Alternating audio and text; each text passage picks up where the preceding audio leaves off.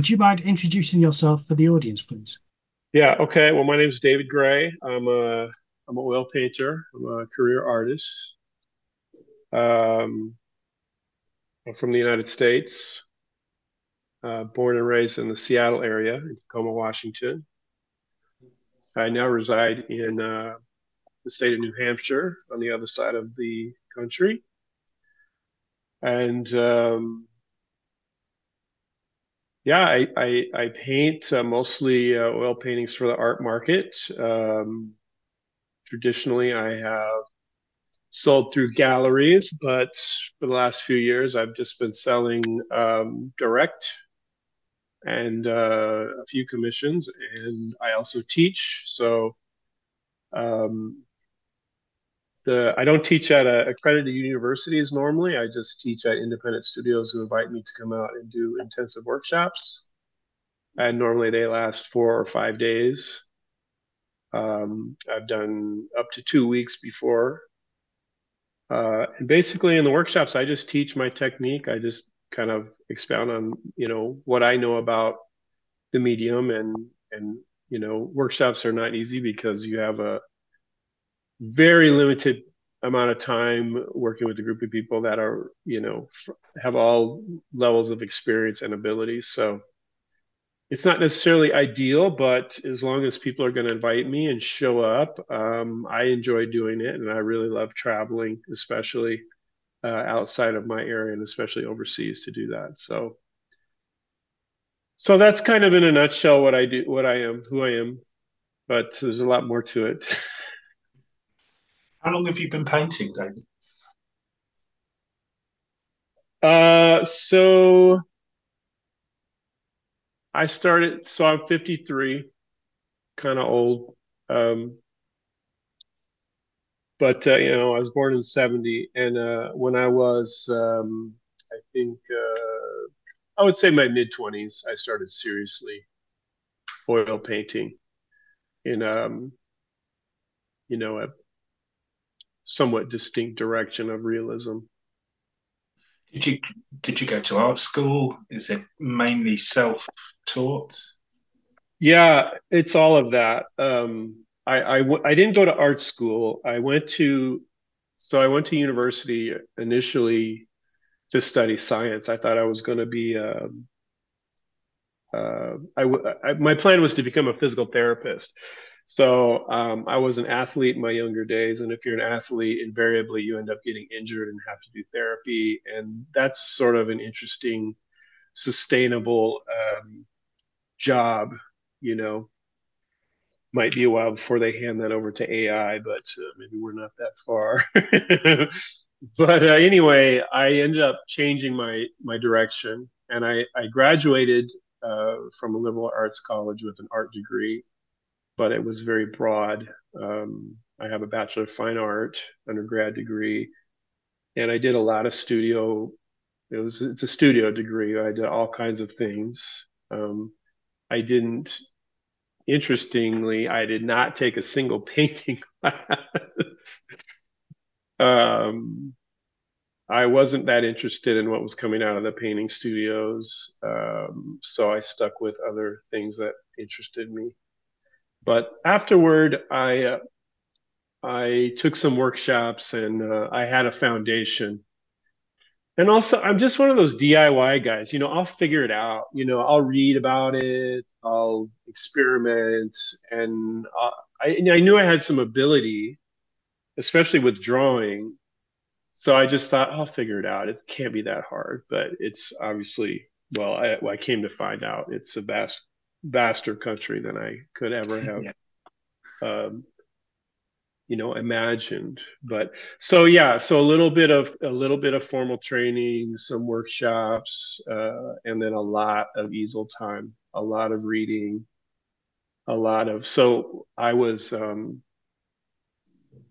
my early and mid 20s. The internet was just getting going, and so I was at the library a lot, and I was at the bookstores also reading, not buying magazines and books. I would spend hours just reading, and this was at a day and time when you could actually do that, and it wasn't a big deal. Bookstores were like, yeah, whatever, buy it when you want or if you want.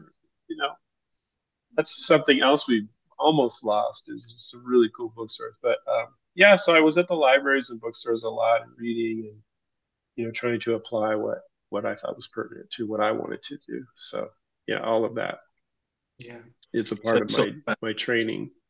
Self-taught or self-learned, and it was similar. And we've talked on this podcast about art education quite a lot. And I didn't paint at all at university, but it was that interest in painting, especially the art history and stuff.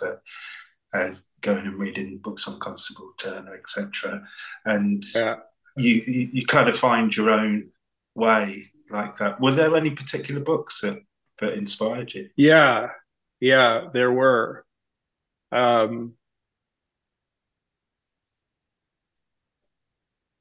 So you all probably know about the Aristides Atelier, Juliet Aristides, I'm guessing. No? Okay. So do you know about Jacob Collins, Grand Central Academy? I heard of him.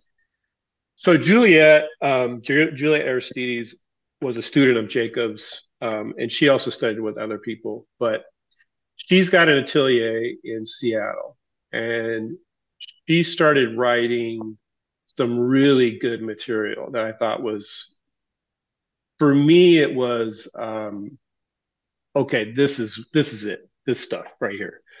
Because I had read some of the old stuff, the Andrew Loomis, drawing stuff.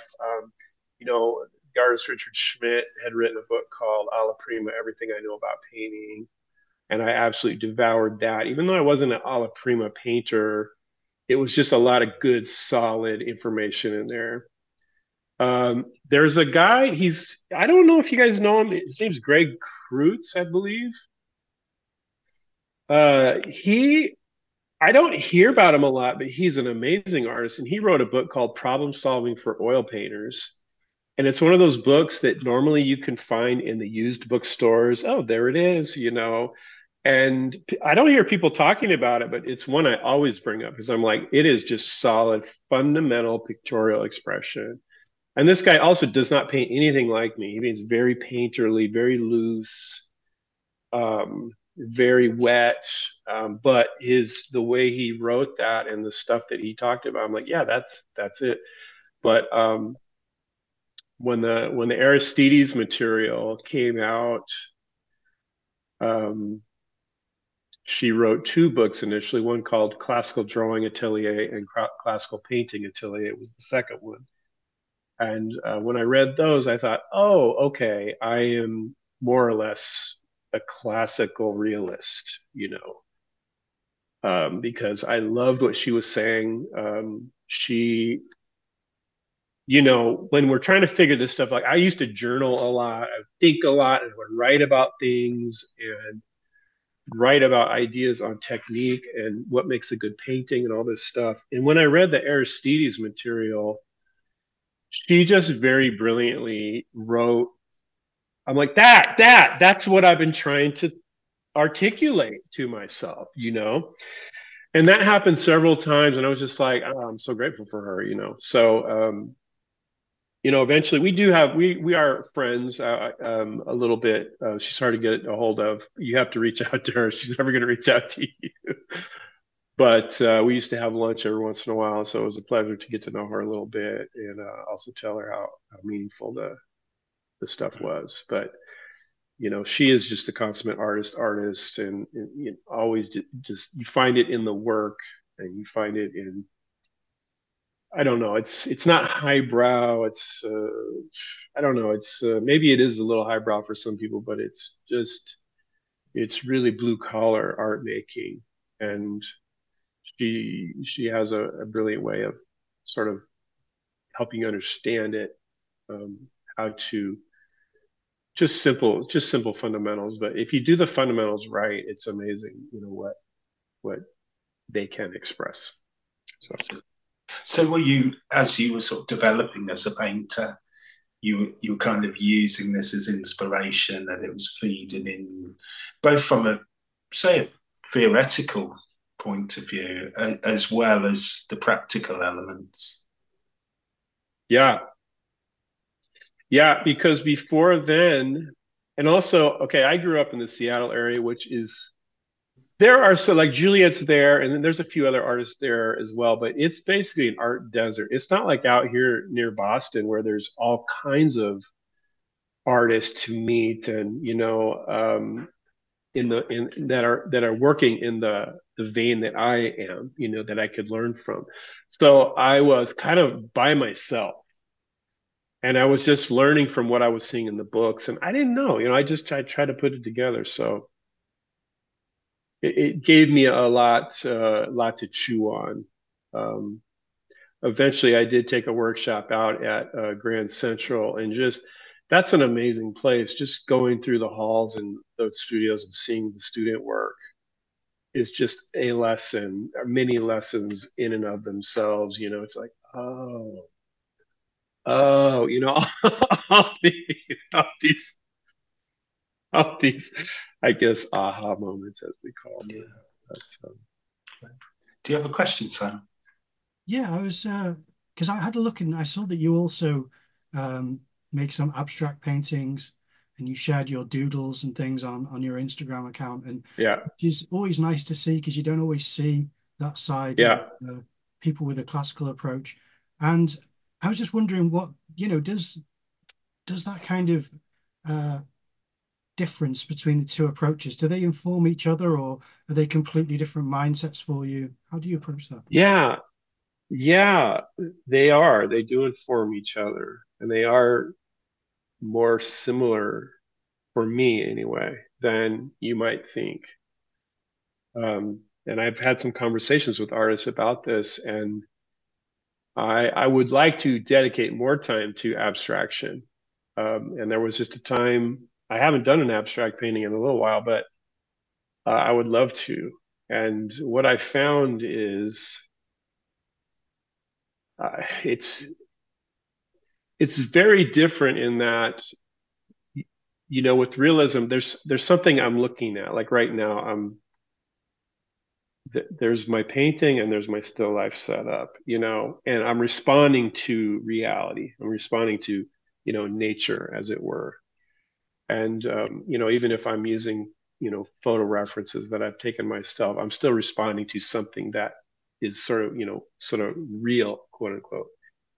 So the abstract, you don't have that, and you can, have a sketchbook and have ideas and things like that, but it's not based, for me anyway. And I know some abstract painters are different. It's sort of loosely based on. For me, it wasn't. I wanted it to be completely non-representational. In fact, sometimes I'm doing it and it's starting to look like something, and I'm like, no, I got to go in a different direction because I don't want it to look like.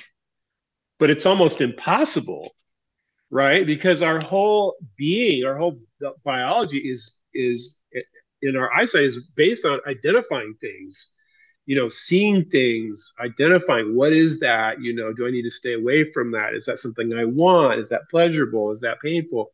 And so it's so strange how at least for me in my abstraction, it's like there was a part of me that wanted to make something out of it, wanted it to start to look like, and I'm like, no, it was like a major effort to, scrub it out or make other marks to go away from that. But what was similar was, I do have kind of a color palette that I gravitate towards, certain color relationships that I gravitate toward, value relationships, darks and lights, and certain patterns. And in that respect, it's very similar, because, when you're painting from reality and you're painting a realist painting, you have to edit what you're looking at, because, reality is reality and that's all interesting. But when you're, painting within this limited parameters on a flat surface with I just, with colored mud with these sticks with the hairs attached to them, it's very like Neanderthal. Like, how do we make something beautiful? So you have to edit and you have to think about color and value and relationships, warm and cool, and different colors, how they respond. It's so much more than just, oh, I can paint that assemblage of objects or that person, and make it look like them, that's like the last. I don't, yeah, okay, but that's a given, right? That's like breathing. Yeah, we're going to breathe, but how are we going to breathe? And are we going to breathe beautifully and whatever? But so in that respect, that, it's all it's pictorial expression. And so what makes a good picture, what makes a good painting? And so those kinds of, I guess, lofty considerations they're still right here, whether you're painting something very realistic or something you're just inventing. Mm. And the caricatures, I don't know. That's like, people say keep a sketchbook. My sketchbook is all imaginative stuff. Like, very rarely will I look at something and sketch it.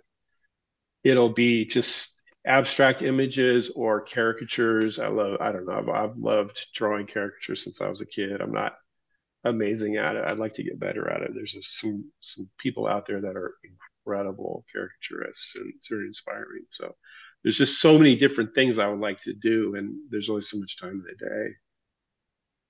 Do you come across epiphanies in your abstract work just as you do in figurative? And are they in the same places, or are they incomplete? Are they in the color relationships, or are they in the composition? I mean, where does that happen? Just if I can narrow you down to more specific instances. I think what's unique for me in abstraction is the mark making, and how the mark making becomes more of the subject than so in realism, mark making is important to me as well, but not as important.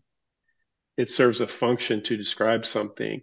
Whereas in abstraction, it's the thing itself. It can be the thing itself, So it's and to discover that, and to not know, that's the other thing. I don't know. I'm not a seasoned abstract painter. So every time I go into one, it's like, oh, what am I going to learn this time?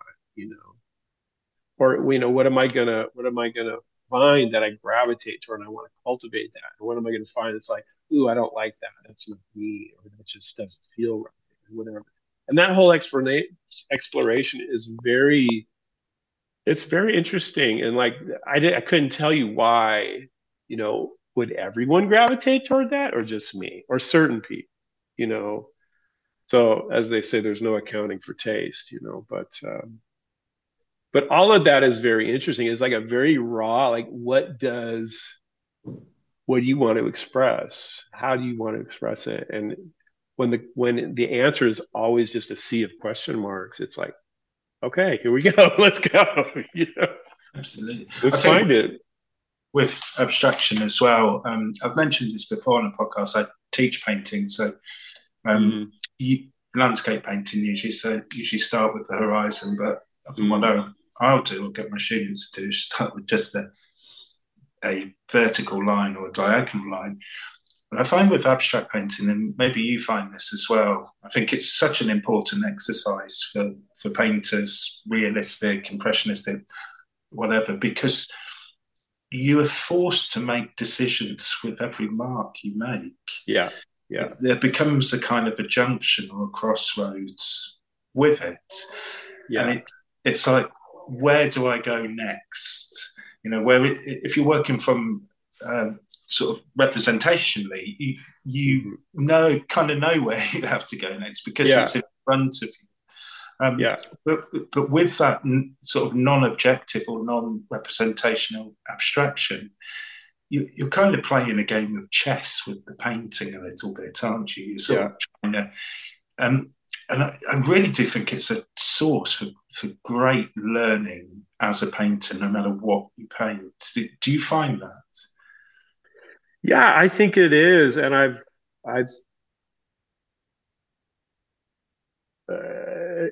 again, it's about pictorial expression. It's about making something compelling within these very narrow parameters, which since, humanoids could pick up a piece of charcoal, we've been intrigued about making marks. And why is that? I don't know, but we're still a little bit mad about it. But yeah, I don't know if I'm answering that very well, but there is a lot of lessons. And one thing that I forgot to mention, but you sparked it when you said it, was like when I don't know, I thought that painting abstractly, I would come up with a product more quickly, but no, not at all. I had less contact with the canvas or the board in terms of paint application, but I would make a couple marks and I would sit there. What next? Whereas realism, that's rarely the case, although there is sometimes you're sitting there like, wait, how do I make this into something more, but yeah, I found that very interesting. And more meditative, or sort of, I'm just thinking of this image of Mark Rothko. He had an armchair sat in front of his canvas, and he would spend more time sitting in the armchair staring at the canvas and thinking, where do I go next? Yeah, for sure. So one thing I didn't mention was I've been a bit of a musician in my past as well. And so when I paint abstract, music is so interesting, especially instrumental music without lyrics, without words, because even a baby can know if a piece of music is happy or it's sad, or it's communicating something. And so that's always a fascination. How do we know? How do we know that this composition of notes and sounds, can create emotions? And so I think about that a lot pictorially with abstract. Is like, okay, what am I, and sometimes I don't even know. I just know I want it to pull me in somehow. And that's the other thing too, is like, you don't have to identify everything, bro. Just because we want to do that, right? Some of us are really cerebral. We want to put a name on everything. We want to explain everything. And there's a certain point, it's like, okay, I can let that go, man. Just do you recommend your students, realist painters, that they embrace an element of abstraction, say on the side? Because sometimes there's when we're painting, even if it's realism, you need to be a bit of a risk taker. You need to do things sometimes just to sort of nudge the painting on, just to do something that is brave. And sometimes you can find that in an abstract painting or impressionistic painting, and then bring it over. Would you recommend that? Yeah, it's harder to do. At least it's harder for me to do in realism, because I'm not always that brave. Right. There are certain, there's certain prerogatives, or there's certain things, like I want to make sure this happens in this painting, this happens. If I can get those objectives done, then there's other things that could happen. Maybe do they need to happen to, so I'm working on that. I think rather than making abstract, so I think in terms of composition, exploring the pictorial space, that's all an abstract concern. It doesn't matter if you're painting realism or not. To me, anyway, it's so I have taught a little bit of composition, and it's interesting because I don't know. There's the armatures, and the old masters did this and they divided it this way, whatever. I don't know, man. You know why? Because I will do a painting where I didn't use any armature, nothing. Nothing like that. And I will get it done. And I've done this a few times with more complex still life paintings I've done. And after it's done, then I'm like, oh, there it is. Boom, boom, boom, boom, boom, boom. Okay, why? I didn't know. I wasn't trying, I don't know. So I don't know about that, but I do explain to people like it's, it needs to work and there are certain rules, but I just, I'm not an academic really when it comes to this. I'm just a guy who likes to paint, and I've picked up a few things. But what I would recommend though is do some paintings that you don't give a shit about, and you give yourself a chance to be bold and brave and try something. And I think that is something I encourage my students a lot with short, small studies, things that don't take loads of time and loads of materials to do, and do many, many, many of them, because every student I have, they're terrified to make that one mark. And I'm like, you got to go. And I will even in my demonstration, I'll take my charcoal and I'll go, and I'll say, see, okay, I did it first. All right. I made the mistake. Now let's fix it, or I'll intentionally put a mark that's super wrong. And they're all, like, oh my God, what are you going to do? I'm like, yeah, you just fix it, bro. Here, watch this. Okay, done. Now we move on, So anyway, that getting over that, and I suppose I need to do that more for myself, because a minute ago I just said, yeah, I struggle a little bit with being brave enough to do, but I have done some things where I've allowed that.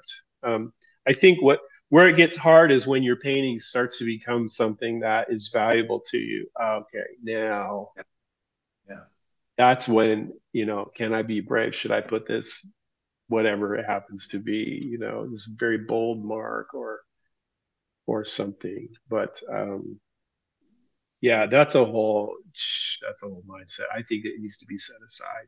And that's the challenge, I think, a lot for someone like me who, I'm trying to survive off of this. And so for me, and I can only speak, I've heard so many things from so many artists, and I want to call bullshit so much, but for me, there's always that, is this going to sell? Are people going to like this? Are people going to respond to this? And I always have to pull back and go, no, David, if you like it, you're a human being, your viewers are human beings, you all come from different places, but basically have the essentially similar, sensory organs. You know what I mean? So try to pull back, if you like it, somebody's going to like it. Because it's your expression. And yeah, we've talked about this with artists, that thing of where you start to step into that, is this something that will sell? And just like that thing of when a painting becomes too precious, you don't take those risks. I think one can like really feel it in the painting. Whereas some of the best paintings are those ones where you've just gone in sort of kamikaze and just done it. Yeah. And it's got that energy. Yeah.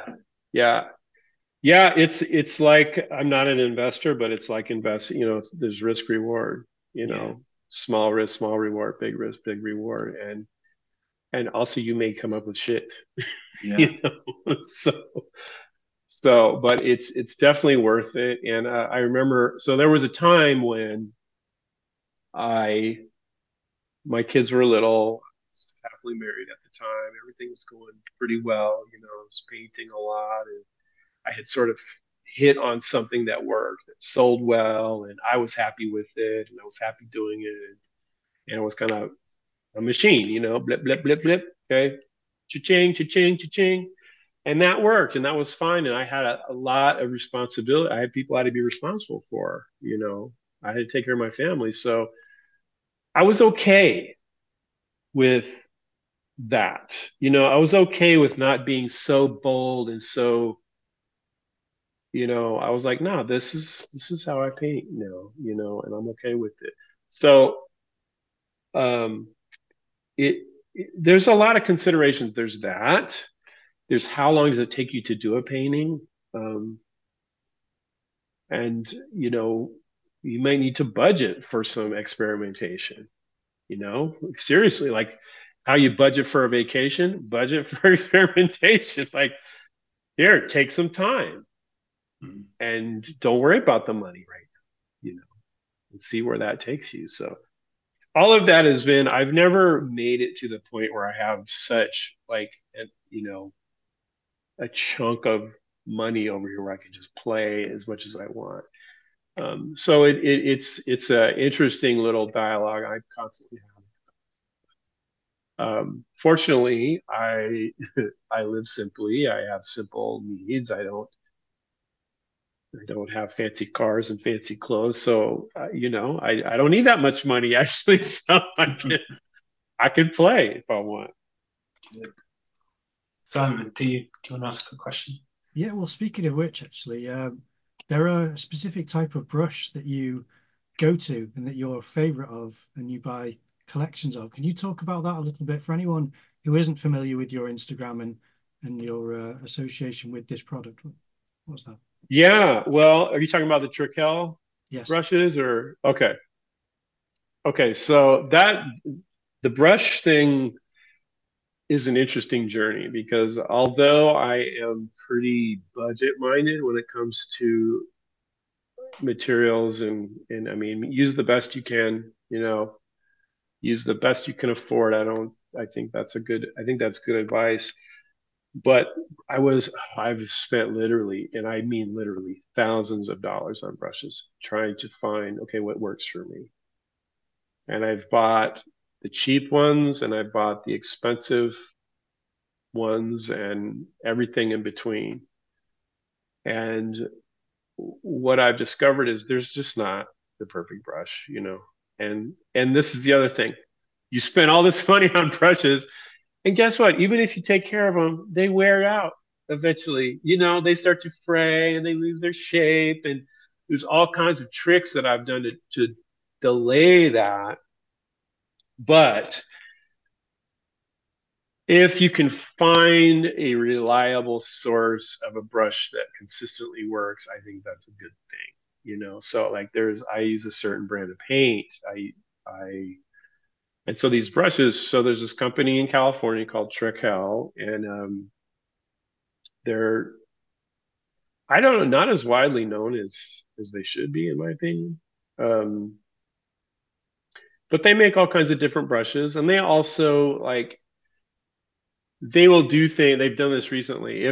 If customers aren't buying a certain size or type of brush, they'll discontinue it. So they are a business. It's not like we're going to have everything available. We're only going to make stuff that makes money. But they do.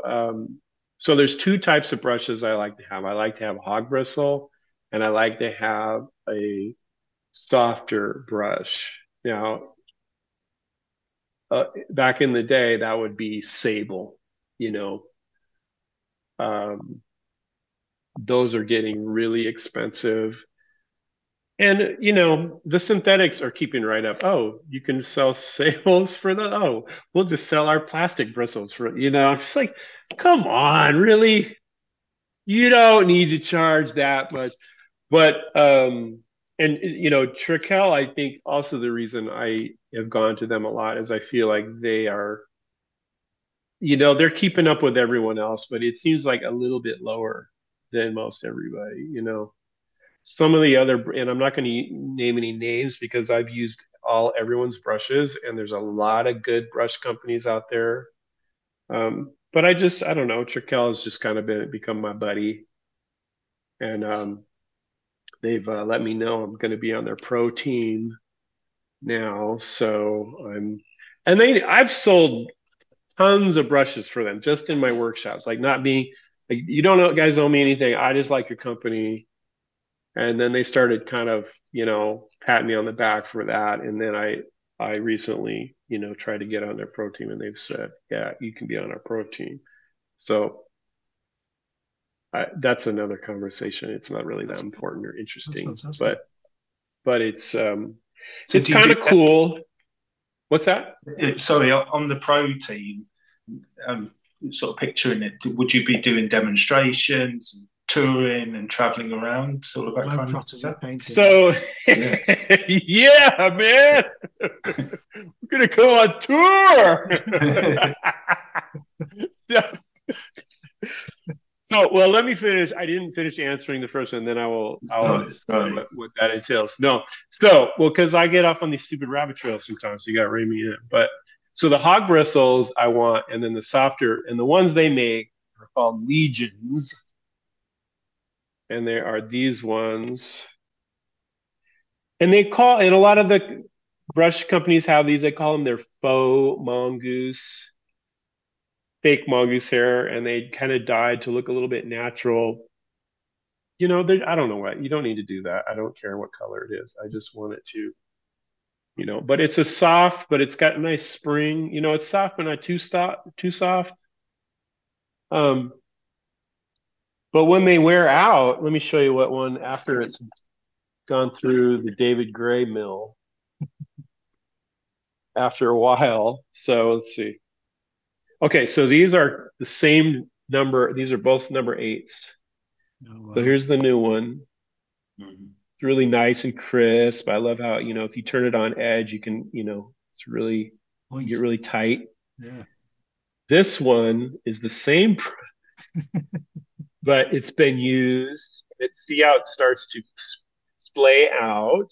Yeah. But what's really great, and this is, I've taken care of this really well. It's very clean. And I don't even try to keep the fact that it's kind of splayed out like that. This is a great brush. It's going to have a completely different character than this one. But with those bristles that start to go out, spread out like that, I can grab a ton of paint and just, a nice juicy brush stroke with this one. So that's the other thing I like is it becomes a different brush, but it's still usable.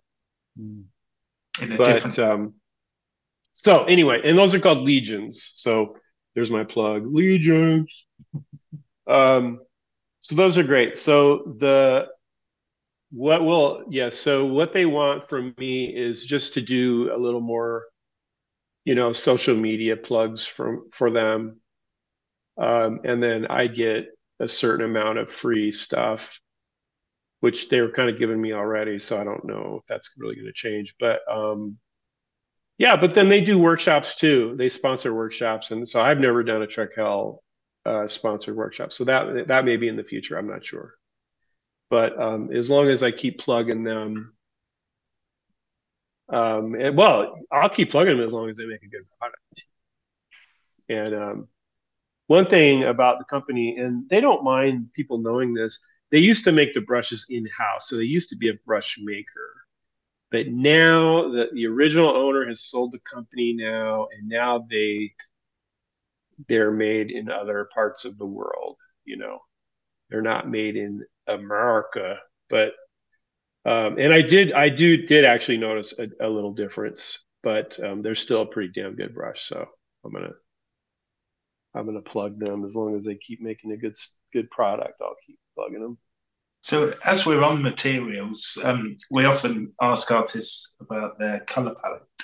So that would be a good point to ask that question. Do you stick to one color palette? Do you vary? Yeah, pretty much. I have, let's see, 1, 2, 3, 4, 5, 6, 7, 8, 9, 10, 11, 12. Yeah, I usually around 11 or 12 colors I use. And sometimes I'll switch a color out. But I've found that more than 11 or 12 colors, it starts to become, these extra colors are redundant, shall we say. I don't need them. And then if it's less than that, because when I first started painting, I had about 7 colors.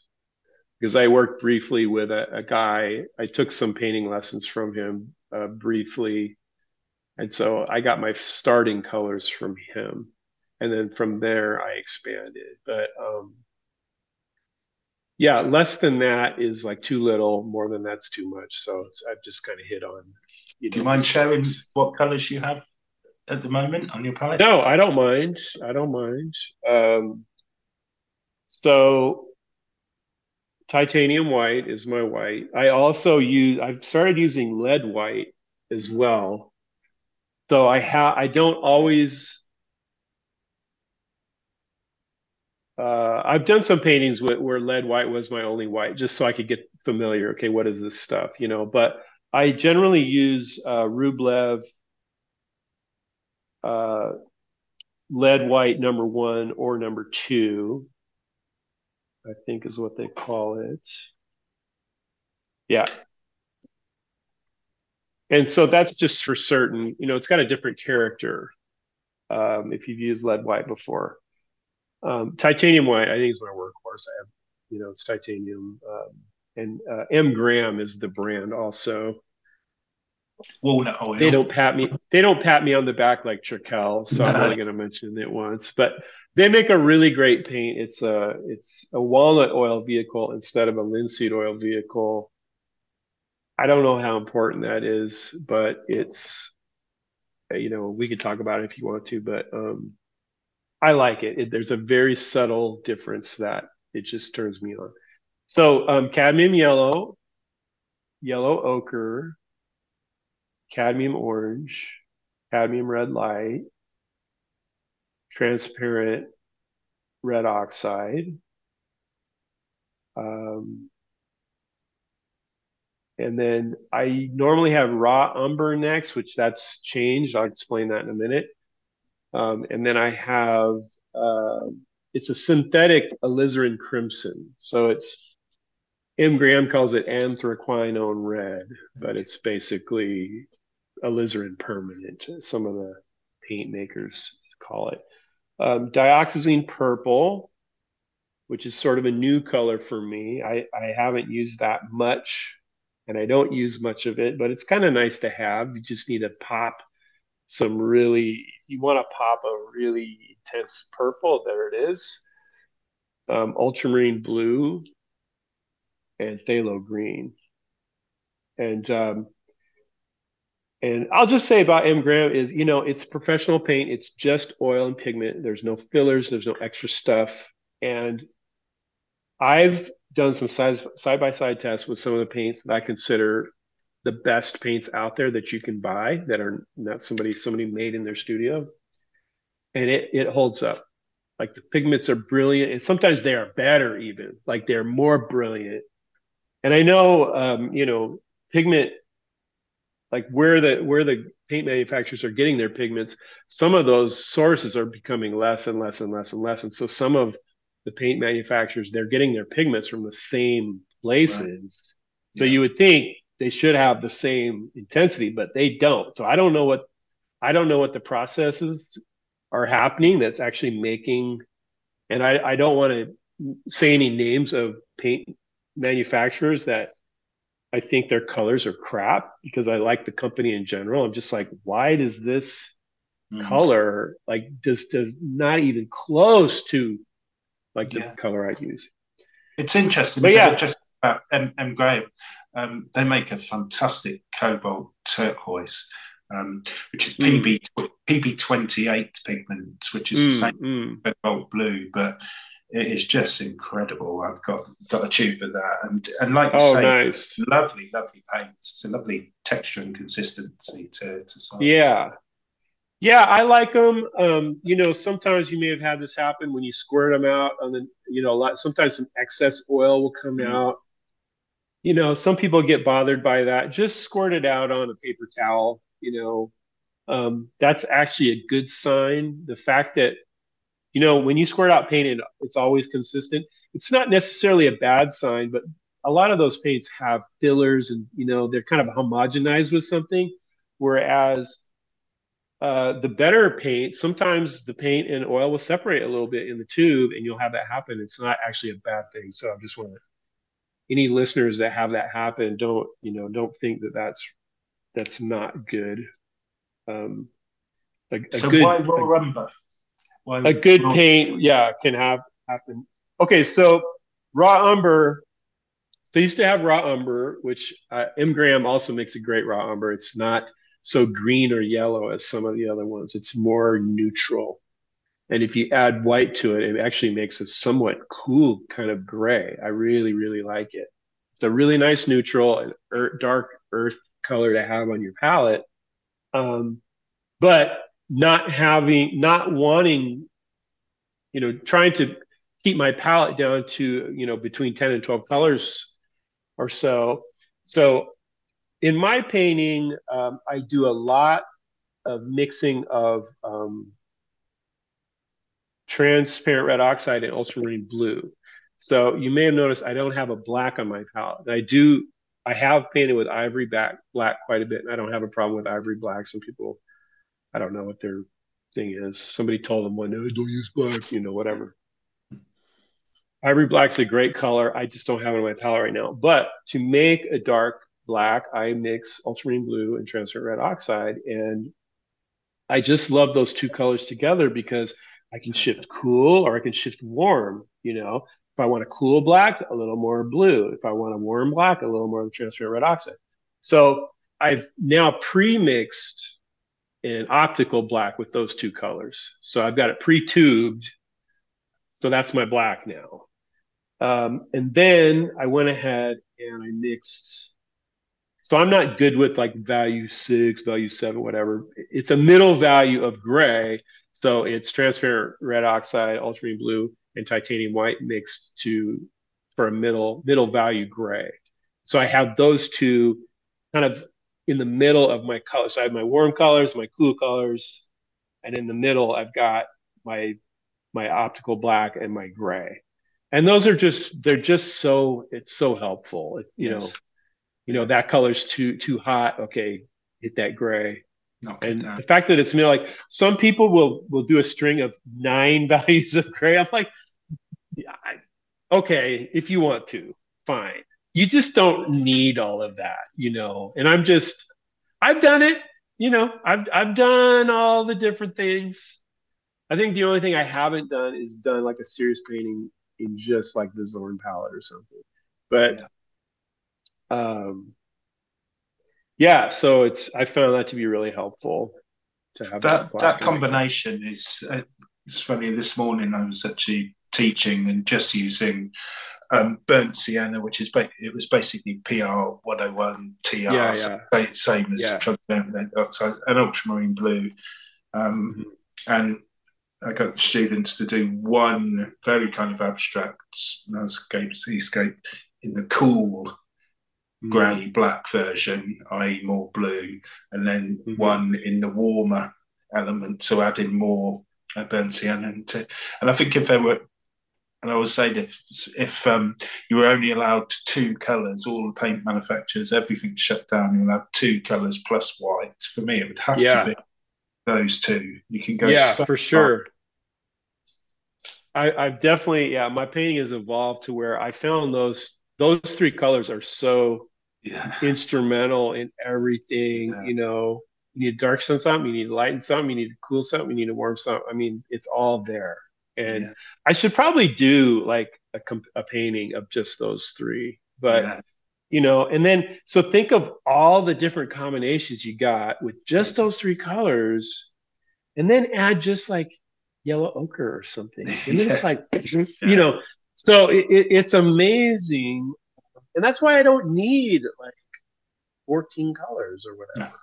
But it's also, I don't mean to say if you do use 14, 15, 20 colors that's wrong. It's not. It's just in the way I express in my dialect of painting, this is what works for me. This is my car that I drive, and that works for me. And I can pretty much drive wherever I want. If I get really crazy and abstract and want to work with some of these crazy neon things or some of the metallics that are out there that look kind of fun and interesting, I don't know. That may be in the future, but we'll see. Cool. There's so much you can do. Like I said, it's a vast country. It's endless, man. And just with that many colors and like experimenting with intensities like chroma, like punch the chroma there, like keep the value at the same thing and just punch it a little bit. It's like there's so much you can do. And artists that I really love, a lot of illustrators, and that's something we do have a lot in Seattle.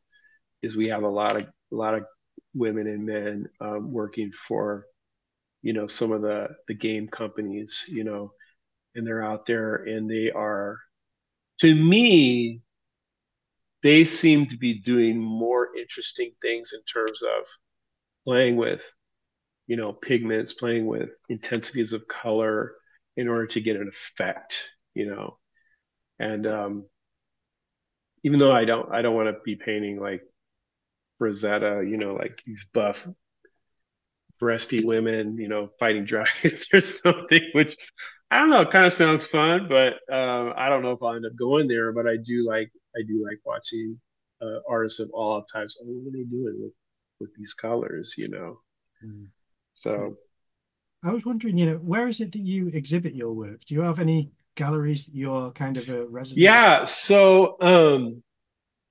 traditionally I have. So traditionally I've worked with galleries. So I'm not going to get too much into this, but I kind of hit a few years ago. I went through kind of a personal crisis, and my production was very low. And, I think the galleries are like, bro, I mean, if you want to send us paintings, we'll sell them, but you got to send us something. And I wasn't, I didn't, anyway, I went through a rough time in life, where I wasn't. And so I've been more prominent than I have in the last few years in my career. And I'm past all of that. I'm past kind of the crisis, and gone through some healing and, regeneration and whatever. And now I'm painting again. And I've got more workshops this year. So, I had a publication contact me recently and said, we want to feature you. So, there's more of these things happening. So gallery representation is likely to occur again. But right now, to see my work, you can see it online. You can see it on my website. You can see it in my studio, and that's it. But there are some competitions and things that we have annually that, hopefully I can get in on those. Because I'm about to the place where I've sort of, gotten to baseline. So, like I said, I don't want to get too much into that. It's not a pretty story, but it was sometimes you just go through life, Absolutely. And life happened for me in a rough way, and whatever. It's No, I get that. That's all I would say about that. Yeah, no, I appreciate that. I mean, it's usually we want people to shout out what galleries they're in, but if it's going to be your Instagram, your website, and then you'll be announcing on your Instagram, I assume, any other platforms, because that's where it is. Yeah. Well, I appreciate that. Yeah, because I'll definitely be, on my Instagram, every time not every time, but most times I come out with a new painting, I'll post it on Instagram. And fortunately, lately, they've been getting snatched up pretty quick. But what I've done in the past, and what I will end up doing, is when I do have gallery representation, I'll post something and I'll say, this painting is represented by so-and-so, contact them for inquiries. And then that's how it works on my website as well. So I have different galleries on my website, and one is available work. And so for a potential collector, they can go on there, and if they see an image they like, there will be a link to, this is how you can purchase this, or inquire. And when a gallery is representing, when I do have gallery representation, I just let them do, that's their job, right? So I'll talk to them about the work, but in terms of selling, that's what they do. So I'm like, here's the link, call them, email them, whatever, and they'll negotiate the price for you or whatever that is. But that's good. Well, I mean, I'll put the links for your website and your Instagram in the description of this video for anyone who hasn't already seen your work, because it's obviously amazing body of work. It's lovely to see. So we'll be directing people to. Oh, thanks a lot. Yeah, that would be great. That's all I got right now. Yep. No, it's amazing. Well, it's been an absolute pleasure talking to you, David. Thank you so much. Thank you, David. Thanks for coming on. Yeah, for sure. And this is another example of something that is starting to happen. Like people ask me, "Hey, you want to do a podcast or something?" Fuck yeah, I want to do a podcast. Let's do it. So, thanks for your interest and for the conversation. Thanks, man. Good to meet you. Yeah, you too.